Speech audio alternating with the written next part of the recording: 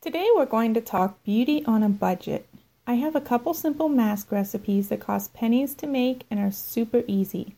The first one is a toning mask, and it has just one ingredient. You whisk one egg white vigorously and then apply it to your cleansed face. Leave it on for about 15 minutes, then rinse off with warm water and pat skin dry. This will leave your skin feeling tight and super smooth. Next, I have a facial cleansing mask. This takes a little more time, but it's still quite simple. You mix one package, about 7 grams, of dry yeast. You can find these in packs of 3 in the baking aisle of your local store for about $1. So mix one package of dry yeast with 3 drops of lemon juice and 2 teaspoons water in a small bowl until a thick paste forms.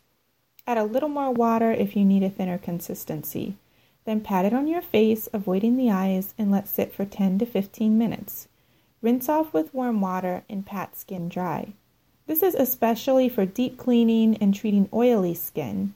You could always have the recipe and just use it on the T-zone if you have combination skin. I love recipes like this because the ingredients are common, it's super quick and easy, and they cost about 50 cents or less to make.